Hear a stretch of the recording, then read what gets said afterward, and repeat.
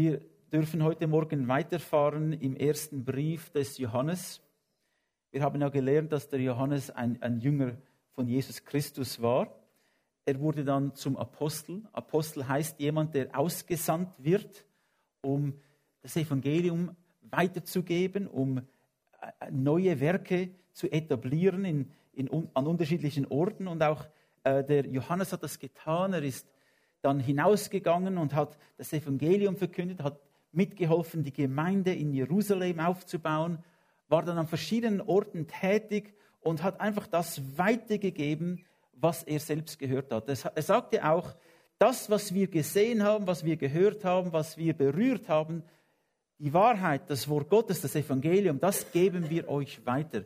Denn diese Wahrheit verändert Leben. Es gibt Wahrheiten oder es gibt Dinge, die wir wissen können, die unser Leben nicht verändern. Es sind einfach Fakten, Tatsachen, die vielleicht interessant sind, aber sie haben keinen Einfluss auf unser Leben. Aber die Wahrheit, Gottes Wahrheit, was von Gott kommt, das verändert unser Leben.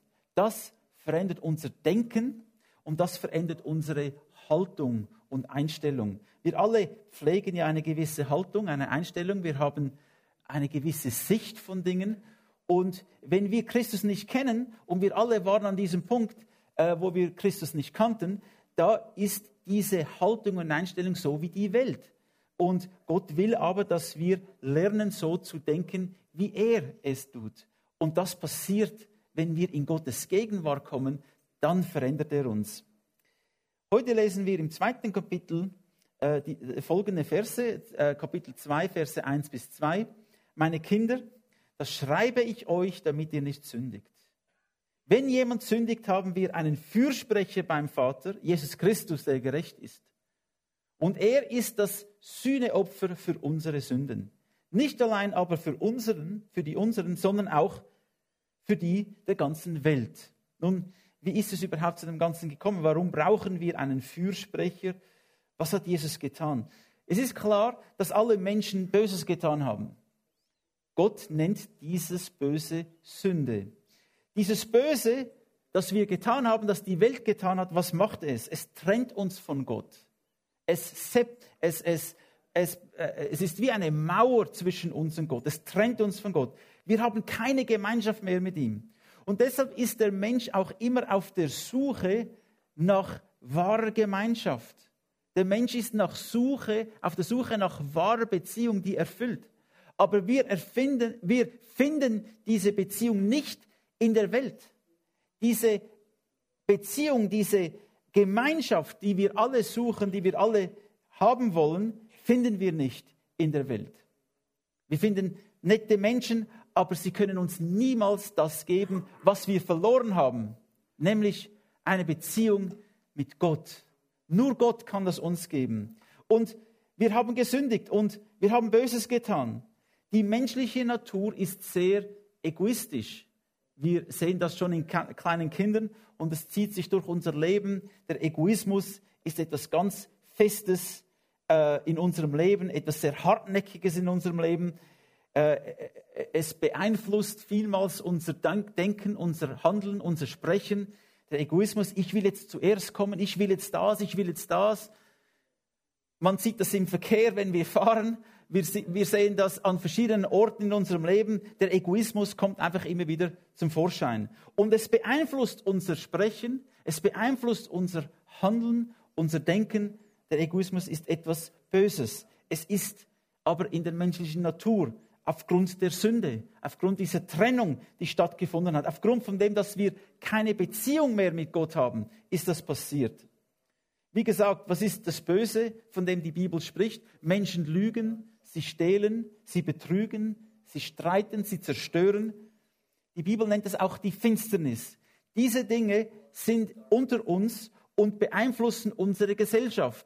Sie beeinflussen Entscheidungen, die Menschen treffen. Aufgrund von diesem Egoismus, von diesem Verlangen, zuerst zu kommen und das Beste immer für sich selbst zu nehmen, das ist, was so viel Leid in der Welt auch anrichtet. Diese Dinge, diese Sünde, sie trennen ganz klar von Gott. Ich hatte als Kind einmal diese Geschichte gehört von einem Urwald und da waren alle Tiere glücklich zusammen in dem Urwald. Sie haben schöne Gemeinschaft. Und eines Morgens, als sie wieder aufwachten, die Tiere, war auf einmal in der Mitte des Urwalds eine große Mauer da. Der Urwald war getrennt. Eine Riesenmauer. Und sie sind zusammengekommen und haben gesagt, was ist denn mit dieser Mauer los? Warum ist da überhaupt eine Mauer? Wie können wir jetzt auf die andere Seite gehen? Und sie wussten es nicht. Und da haben sie dem schnellsten Tier, dem Gepard, gesagt, renne einmal in diese Richtung. Und dem anderen Gepard gesagt, in diese Richtung. Vielleicht finden wir irgendwie einen Weg umher, um diese Mauer herum. Und die Geparden sind losgerannt und gerannt und gerannt. Und am Abend sind sie wieder zurückgekommen und haben gesagt, es gibt kein Ende. Die Mauer hört nicht auf. Wir sind bis zum Abend in diese Richtung gerannt und bis zum Abend in die andere Richtung und wir finden keinen Weg umher. Da haben sie gesagt, ja, vielleicht können wir sie durchbrechen. Und da haben sie eine Herde Elefanten sind gekommen und sind in diese Mauer hineingerannt und haben ihre Köpfe hineingekracht und die Nashörner sind gekommen. Aber nichts ist passiert. Die Mauer ist immer noch gestanden. Sie hatten nur viel Kopfweh. Und dann haben sie gesagt, ja, wir müssen vielleicht dem Adler sagen, er soll hinüberfliegen. Vielleicht gibt es einen Weg über diese Mauer. Und der Adler, der so hoch fliegen kann, dass man ihn nicht mehr sieht, ist geflogen hin, weiter und weiter hinauf, weiter hinauf. Und dann irgendwann ist er zurückgekommen und hat gesagt, ich musste aufgeben, denn ich hatte keine Luft mehr, aber die Mauer ging immer noch nach oben. Und da haben sie dem Maulwurf gesagt, vielleicht gibt es einen Weg unter der Mauer hindurch. Und sie haben angefangen zu graben, der Maulwurf, und ist weiter und weiter und weiter hinuntergegangen. Auch er ist wieder zurückgekommen und hat festgestellt, die Mauer geht einfach weiter. Ja, und das ist ein Bild der Sünde. Ein Bild von dem, was passiert, wenn Sünde in unserem Leben ist. Sünde trennt uns von Gott. Das Böse trennt uns von Gott. Und es gibt keine Möglichkeit für uns, selbst hindurchzukommen. Und deshalb ist ja Jesus gekommen. Wir haben gelesen, dass er das Sühneopfer wurde für unsere Sünden. Wir können keine Gemeinschaft mit Gott haben, weil wir sündig sind, weil wir das Böse getan haben. Und Gott ist was? Er ist absolut rein. Gott ist absolut perfekt. Er ist gerecht. Er ist in jeder Beziehung perfekt. Gott ist gut. Er ist ohne Fehler. Die Bibel nennt das auch heilig. Wenn wir von heilig sprechen, dann sprechen wir, dass Gott rein ist, perfekt, absolut gut, gerecht. Es gibt nichts Böses in ihm. Alles, was er ist, was er repräsentiert, was er tut, ist gut. Es ist nicht nur gut, es ist perfekt. Und das ist Gott. Und weil Gott so ist und weil die Menschen anders sind, weil die Menschen Böses haben, können die Menschen nicht Gemeinschaft haben mit Gott. Die Mauer trennt uns von ihm. Und deshalb ist Christus gekommen, das Sühneopfer. Was heißt das? Das Sühneopfer heißt, jemand musste ein Lösegeld bezahlen. Eine Sühne ist, wenn jemand ein Lösegeld bezahlt. Also wenn jemand entführt wird zum Beispiel, und dann kommen die Entführer und sagen, ja, man muss ein Lösegeld bezahlen. Wenn jemand gefangen ist, dann sagen wir werden den Gefangenen freigeben, aber ihr müsst zuerst für das bezahlen. Und das ist ein gutes Bild. Wir wurden eigentlich entführt von der Sünde, von Satan, vom Bösen. Und wir sind gefangen und sind in diesem Gefängnis des Bösen. Und die Menschen kommen nicht heraus und sie haben sich im Bösen eingerichtet. Irgendwann fängt man an, das Böse zu rechtfertigen. Man fängt an, das Gefängnis zu rechtfertigen. Und sagen, das ist ja gar kein Gefängnis. Obwohl es ein Gefängnis ist. Man sagt, ja, das ist ja vielleicht gar nicht so schlecht da drin. Und die Menschen fangen an, ihre bösen Taten zu rechtfertigen. Und das ist, wenn das Gewissen dann tiefen Schaden nimmt. Das Gewissen ist uns gegeben, dass wir erkennen, wenn wir böse handeln. Aber es gibt Menschen, die das Gewissen auch abgedreht haben, durch immer wieder böse Handlungen, dass sie das Böse gar nicht mehr wahrnehmen. Und das ist ein gefährlicher Ort, wo sich Menschen dann an einem gefährlichen Ort bewegen, denn dann wird es sehr schnell, sehr, sehr übel. Ich habe kürzlich im Radio auf der Heimfahrt ein Programm gehört vom Schweizer Radio SRF 1 und da hat eine Frau verschiedene Kriminologisten, Professoren zum Beispiel ein forensischer Psychiater vom Hohen Gericht im Kanton Aargau und so weiter. Die haben diese Leute interviewt und die eine Frage gestellt: Wird man als Krimineller geboren? Ganz eine interessante Frage. Und da haben die Experten in der Schweiz und auch in Deutschland haben Antworten gegeben. Und das Interessante ist, alle haben gesagt, niemand wird als Krimineller geboren, aber es ist eine Entscheidung, eine Handlung, die Menschen ausüben. Es ist etwas, das passiert. Wie kommt es zu dem? Sie haben gesagt, es gibt Menschen, die vielleicht gefährdet sind, die vielleicht von einem zerbrochenen Elternteil haben, von einer zerbrochenen Familie kommen und die vielleicht impulsiv sind von ihrer Natur her. Das heißt aber noch lange nicht, dass sie jetzt verurteilt sind, Kriminelle zu werden. Es ist immer wieder eine Entscheidung, die Menschen treffen. Wenn aber Menschen immer wieder diese Entscheidung treffen, Böses zu tun, kann es vorkommen, dass sie gar nicht mehr wahrnehmen, dass sie Böses tun. Sie haben das Böse gerechtfertigt und finden es normal. Das sieht man manchmal auch im Krieg. Wenn Menschen genug lang im Krieg gewesen sind, Soldaten, dann kann es vorkommen, dass man Menschen töten kann und es regt sich nichts mehr im Gewissen dieses Menschen. Viele Menschen haben ja enormen Stress, wenn sie aus dem Krieg zurückkommen. Und weil sie nicht lange genug dort waren, aber wenn Menschen immer wieder in diese Situation hineinkommen, kann es sein, dass das Gewissen sich ausschaltet. Und das ist eigentlich das, was passiert ist mit uns Menschen. Wir sind so stark in der Sünde, dass viele Menschen es gar nicht mehr feststellen, dass sie in der Sünde sind.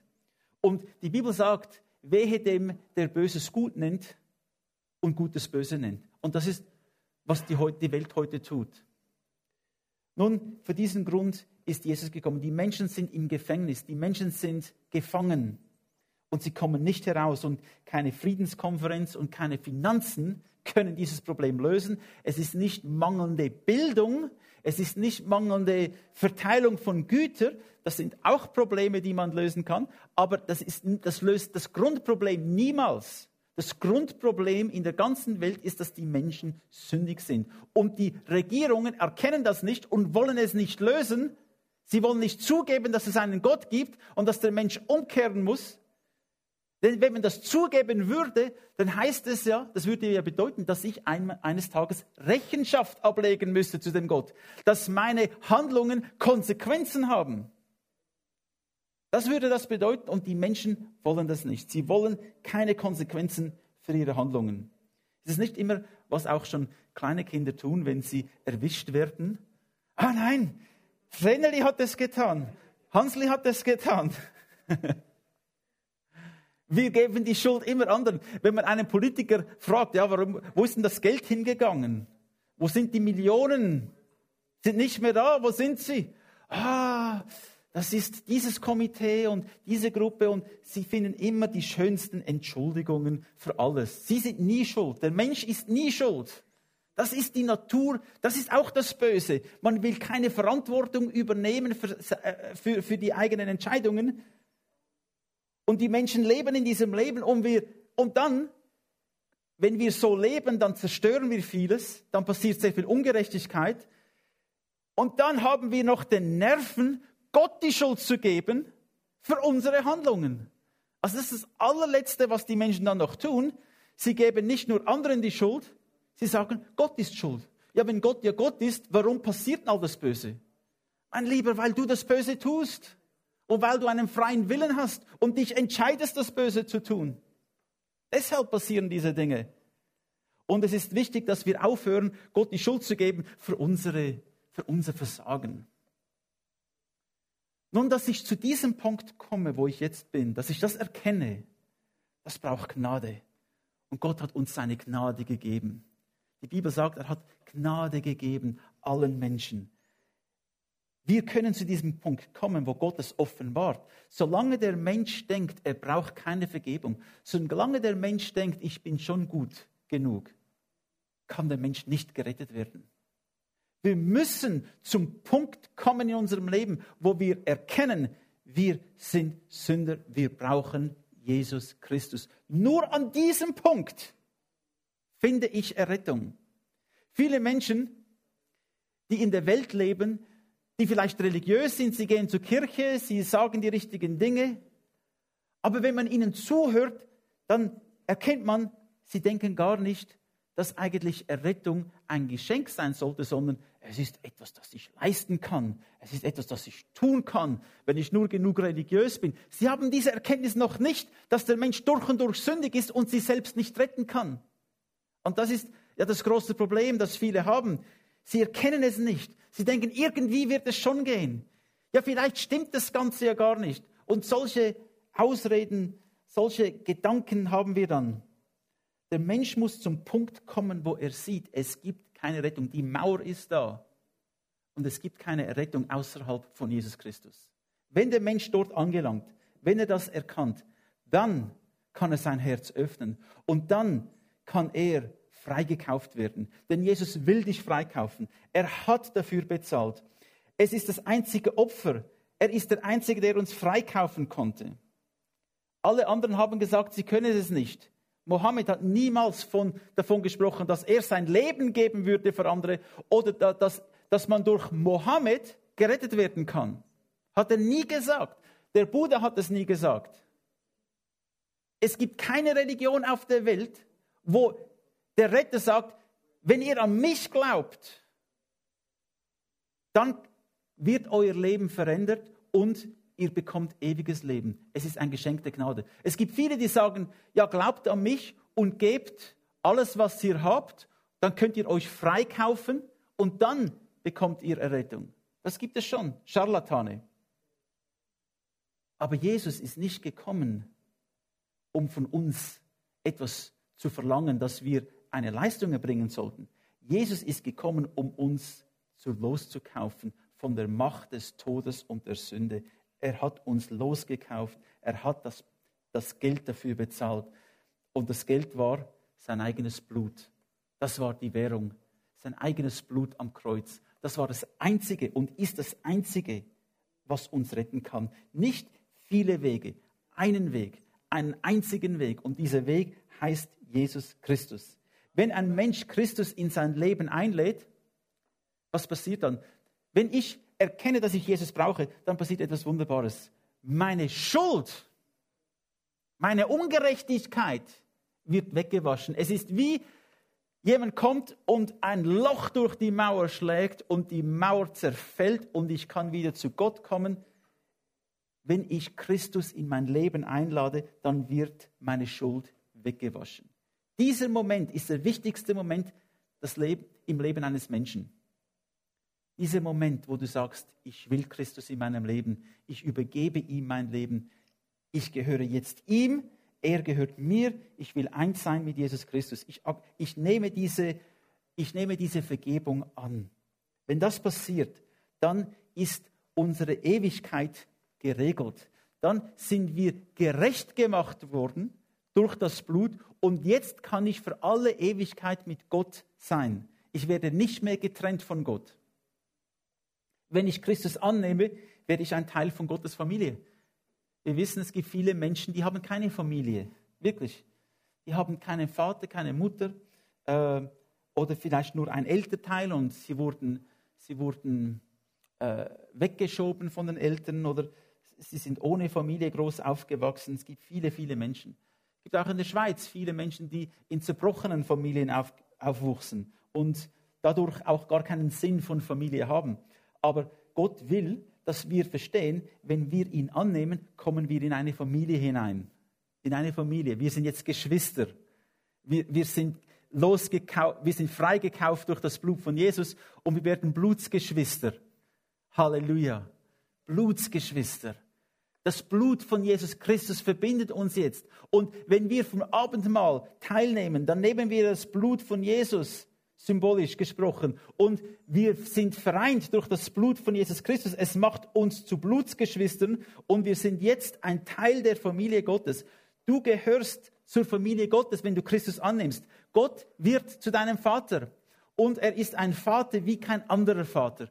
Was immer du für ein Bild hast von deinem eigenen Vater, Gott ist anders. Gott ist perfekt. Er liebt dich, er hat Zeit für dich, er verlangt nicht von dir unmögliche Dinge, sondern er will einfach Gemeinschaft mit dir haben. Er will einfach Zeit mit dir verbringen. Er will dein Vater sein, dein Beschützer, dein Versorger. Er ist bei dir, er hilft dir und er geht mit dir diesen Weg. Du bist nie allein.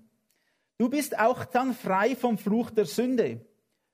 Frei vom Fluch der Sünde. Sünde hat einen Fluch. Was ist der Fluch der Sünde? Es ist die ewige Trennung von Gott. Es ist der Ort der Finsternis. Es ist der Ort der Angst. Es ist der Ort der Zerstörung, des Todes. Das ist der Fluch der Sünde. Es ist der Tod, der ewige Tod, die Trennung von Gott. Und wenn du Christus annimmst, wird dieser Fluch gebrochen. Es ist kein Fluch mehr über dir, sondern du bist freigekauft worden von dem Fluch der Sünde, welche ist Tod und Trennung von Gott. Du bist also freigekauft. Halleluja. Jetzt, unser Leben auf der Erde, nachdem ich mich für Christus entschieden habe, geht natürlich weiter. Und wir wissen alle, wir haben immer noch Herausforderungen. Auch als Christen haben wir Herausforderungen. Auch als Christen sind wir manchmal, machen wir Fehler. Das Gute ist, wenn wir unser Leben Christus übergeben, von ganzem Herzen, wenn das passiert ist, dann ist unsere Ewigkeit schon geregelt. Wir werden für alle Ewigkeit im Himmel sein. Und jetzt der zweite Aspekt ist, dass sich unser Leben anfängt zu verändern. Wir lernen und lernen, wie wir mehr und mehr wie Christus sein dürfen. Nun, das Lernen von diesem christlichen Leben, das ist nicht immer so einfach. Wer von euch hat schon eine Fremdsprache gelernt? Die meisten von uns. Und am Anfang hat man ja keine Ahnung. Also ich kann euch erzählen, ich war 21 Jahre alt und ich habe gesagt, ich gehe in die USA. Ich konnte fast kein Wort Englisch. Yes, no, maybe, thank you. Das war alles, was ich wusste. Und ich habe gesagt, ich gehe jetzt in die USA, ein bisschen verrückt. Ich hatte die Lehre abgeschlossen, ich hatte das Militär schon hinter mir und da bin ich losgegangen. Und am Anfang hatte ich keine Ahnung. Ich bin dort im Flughafen in New Orleans angekommen und als ich meinen Koffer bekam, war er völlig zerbrochen, meine Kleider, ist herausgekommen. So bin ich dort gesessen und sie haben mit mir gesprochen und so. Ich keine Ahnung, was die sagten. Keine Ahnung. Ich habe einfach gesehen, da mein Koffer ist kaputt, meine Kleider überall und so. Und dann haben sie mir gewunken und gesagt, ich soll in eine kleine Kammer kommen und so. Bin ich dorthin gegangen und dann haben sie mir einen neuen Koffer gegeben. Ich konnte die Sache wieder hineinpacken. Und dann ist ein guter, lieber Deutscher gekommen und hat mir geholfen, hat für mich ein bisschen übersetzt, denn ich hatte keine Ahnung, von was das die Leute sprachen. Und dann irgendwie habe ich es geschafft, mit einem Taxi nach Downtown zu gehen, also in das Stadtzentrum von New Orleans.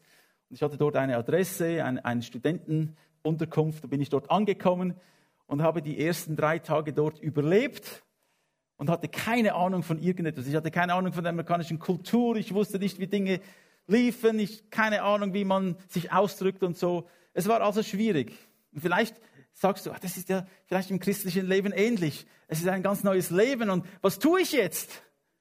Vielleicht findest du in der gleichen Situation und ich hatte dann wieder mit Hilfe von anderen Menschen das Tram genommen. Das Tram ist dann in die Außenviertel von der Stadt gefahren, wo die Universität war, wo ich mich eingeschrieben habe. Und dort habe ich dann intensiv Englisch gelernt. Jeden Tag, 4-5 Stunden. Und niemand konnte Deutsch, und das war gut so. Ich musste Englisch lernen. Und da gab es, ich war in einem Zimmer oder in einer Wohnung, da hatte es 4 Schlafzimmer. Da war einer von Saudi-Arabien, ich war dort, einer von Südamerika und einer von Japan. Zu 4. Und das war sehr lustig, kann ich euch sagen.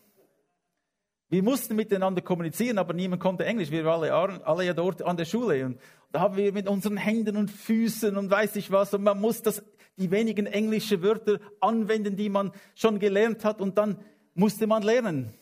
Schwimmen oder sinken. Und ich bin geschwommen. Und ja, dann lernt man diese Wörter kennen und man kann sich dann unterhalten mit anderen Menschen. Und unser Leben verändert sich. Wenn du die Sprache Gottes verstehst, wenn du anfängst, das Wort Gottes zu lesen, wenn du anfängst, mit ihm zu sprechen, verändert sich dein Leben. Und du wirst anfangen, mehr und mehr zu verstehen, was Gott von dir will und wie du für ihn leben kannst. Er wird dir dabei helfen. Das heißt jetzt, wenn ich wieder sündige als Christ, dann dürfen wir ja, wie wir das gelesen haben im letzten Kapitel, dann dürfen wir zu ihm kommen und das einfach bekennen und er ist treu und gerecht und er vergibt uns und reinigt uns wieder von aller Ungerechtigkeit. Wir haben diese Chance, diesen Neuanfang haben wir immer wieder mit Jesus Christus. Er vergibt uns unsere Schuld. Halleluja. Wir lernen jetzt langsam nach Gottes Willen zu handeln und wir lernen, uns von der Sünde fernzuhalten. Die Sünde ist ein bisschen klebrig. Habt ihr das auch schon herausgefunden? Es klebt wie Pech. Und man muss gut aufpassen, dass man nicht immer wieder hineintappt.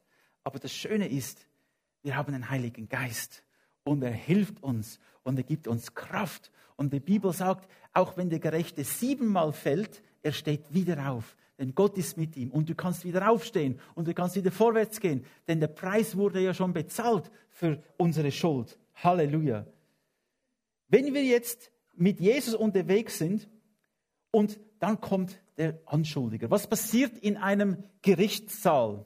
Wer kennt sich in einem Gerichtssaal aus? Es gibt einmal da der Richter. Der Richter entscheidet über richtig oder falsch, Strafe oder Freilassung. Er ist derjenige, der entscheidet. Und dann gibt es den Staatsanwalt, den Ankläger. Der Staatsanwalt oder der Ankläger klagt mich an und sagt, Oliver hat das getan und das getan und das getan. Und dann muss er natürlich das auch beweisen können. Man kann es nicht einfach sagen. Und dann sagt er, ja, Oliver ist zu schnell gefahren, jetzt gibt es eine Buße. Oder Oliver hat das und das gemacht. Und hier ist der Beweis. Schwarz auf weiß. Oder er zeigt es. Und was kann ich sagen? Nein, ich habe das nicht getan. Das hat keinen Sinn. Ich weiß ja, ich bin schuldig.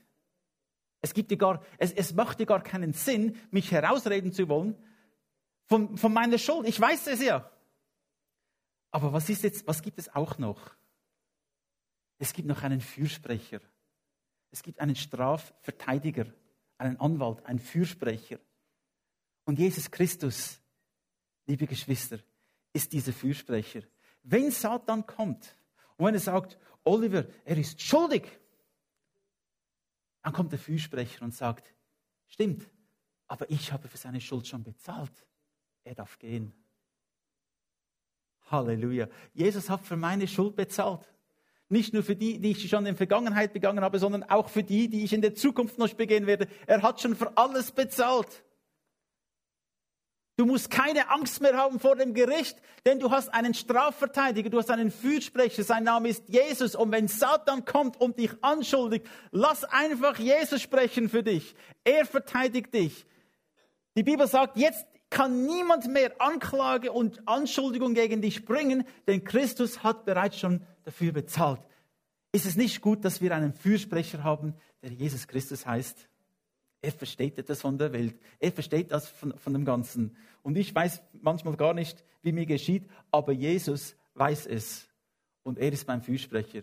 Du darfst also wissen, er ist für dich, nicht gegen dich. Der Fürsprecher, er weiß, dass du schuldig bist, aber er weiß auch, dass er den Preis bezahlt hast und er schuldigt dich nicht mehr an, sondern er sagt, wenn du zu mir kommst, du kannst in die Freiheit gehen.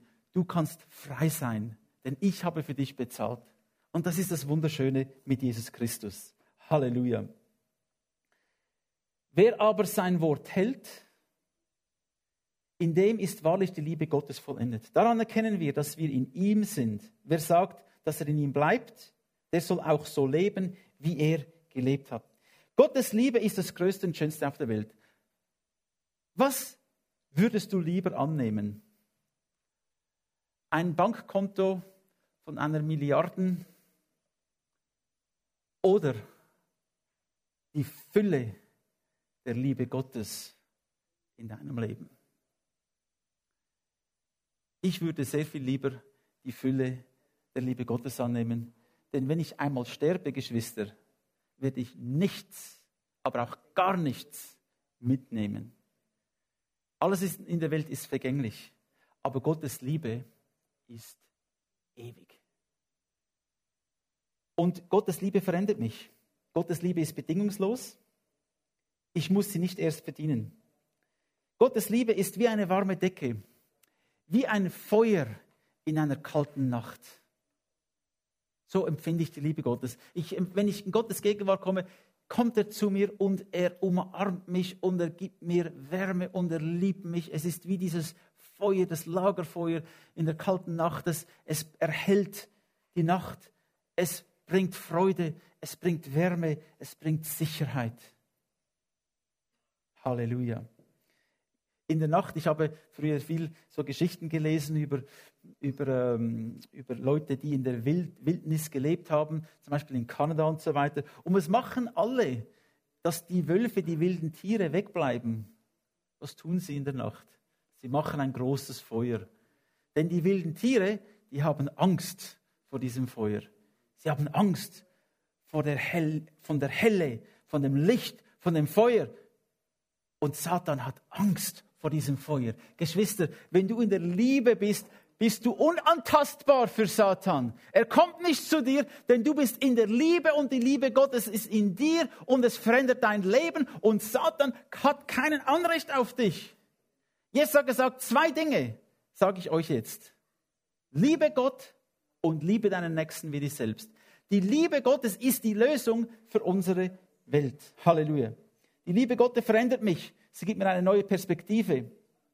Die Liebe Gottes erweckt auch einen Hunger nach dem Wort Gottes in meinem Leben.